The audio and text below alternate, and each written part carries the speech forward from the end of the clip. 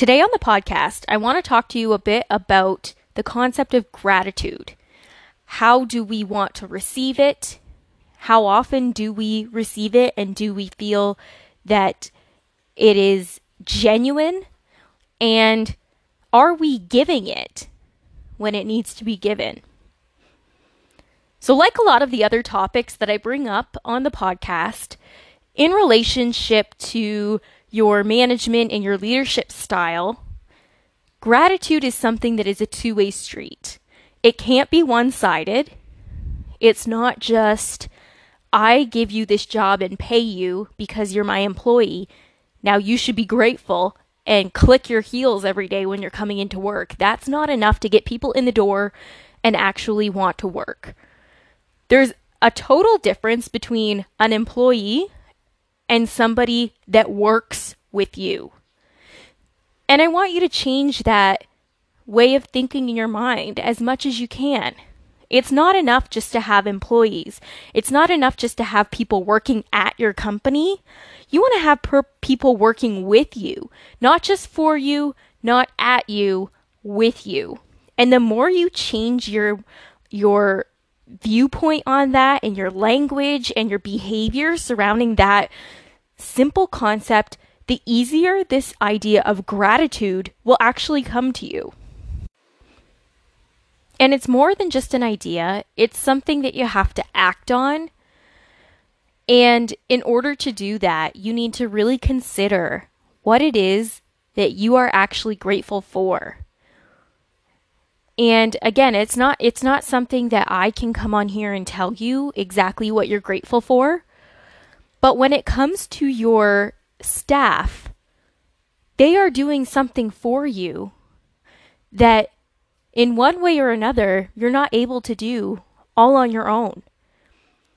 If you can honestly say that you can run your entire business head to toe without any assistance from any of your employees, then you need to reconsider, your business model. But if it's true that you rely on these individuals to come together and work as a true team in the spirit of success for your business, then you need to seriously consider how you can show meaningful gratitude to the people that work with you each day. So I have an exercise for you that you can complete while you are in your workplace. Carve out some time through the day to actually reflect on some of the things that have happened during your workday that you wouldn't be able to accomplish completely on your own. And then assign names to those things, to those tasks or benefits that you've received. Each time you are the recipient of some type of benefit you wouldn't have been able to provide for yourself in the workplace, write it down. Do this for a whole week. You may need to dedicate a specific notebook or even a little duotang with paper in it, something that you can continue to add to or that has a lot of space. Because I think if you're honest with yourself, you're going to realize that a lot of the things that are accomplished are beyond what you would be able to do by yourself. And that deserves gratitude. You're grateful for that. You're thankful for that. There are so many other words used to describe, a sense of gratitude or thankfulness, but it all points back to the same thing, which is somebody did something worthy for you. Even if somebody in your company spent time researching or data mining or providing information to you so that you could make a decision on something, even if these tasks don't necessarily result in direct action, they're still helping you. They're moving your business forward. And this is what people do in business. They move the businesses forward as long as they are engaged, they have mutual trust and respect with the employer or management team. So if you honestly consider what is being done for you and for your business on a day in, day out basis, you should come up with quite a long list of things. However, if you come up with a short list, you have another thing to consider, which is this: that you're actually not in tune with what's happening in your business. If you, as a manager or a business owner, are not aware of what it is that your staff are doing for you to promote the success of your business, then this is a whole other issue, and it will eat away at the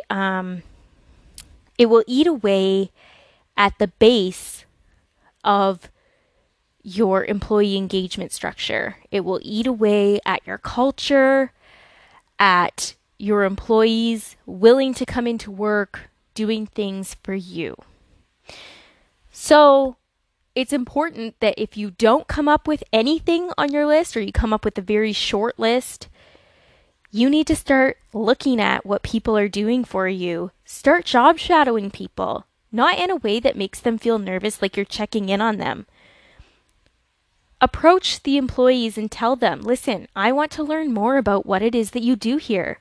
I'm not looking to check in on you. I'm not looking to take your job away from you. I'm not looking to evaluate you.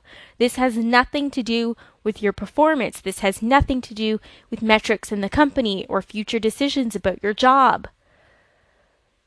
As long as you can say those things honestly and you mean those statements, go and job shadow your staff.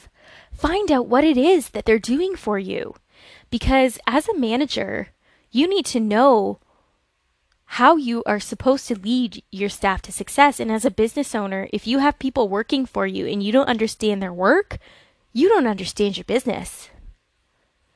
And if you're out of touch with your business and you're out of touch with the work that your staff are performing, you're going to be out of touch with the whole picture. You'll never be able to motivate your staff until you understand what they do. And once you understand what they do, you can show them valid forms of appreciation. And that's the next topic. Branching out from employee engagement and the culture in your workplace comes appreciation. Because a lot of times employee engagement and employee appreciation get kind of muddled together, because we throw these token prizes out at our staff to try and get them to kind of string along. Like, the monthly pizza party for a department or something, which is fine. Don't get me wrong. There's nobody that's going to be demotivated by a pizza party. Not that I am aware of. However, there are ways to show appreciation that don't kind of collapse in on your employee engagement, because those are two different goals that just work together really well. So again, we covered this in previous podcasts, and you can find the information on the website in the document that's there called Employee Engagement Toolkit. However, employee engagement is something that draws your staff into the workplace, makes them excited to come in, makes them excited to come and work for you, makes them feel like they are a part of your success, because they are. But employee appreciation is something that comes after the success or during the success. Even if you're not at your peak of success, your people are still working hard. They're working hard for you. So that's the following step after engagement, after you've established a positive culture and things are clicking right along with your business. Appreciation is something that can't be bought. It can't be some corny little token. It needs to be thoughtful, and it needs to be specific, and it needs to be aimed at a result. So with this kind of intro to the beginning of employee appreciation, I'm going to leave you with these thoughts from this particular episode, which kind of focus on the mindset that you need to be in, the headspace that you need to be in order to provide effective employee appreciation. Otherwise, employee appreciation efforts can really land flat and start to seem insulting or out of touch with what the staff do or would appreciate from you. And This is a topic I'm going to cover in the next few podcasts. We're currently working on the toolkit for employee appreciation, which will be available on the website. And yes, this is something that I really want you to be open to, be open minded, and please do that little activity for the next at least 3 days to a solid work week and see what your results are.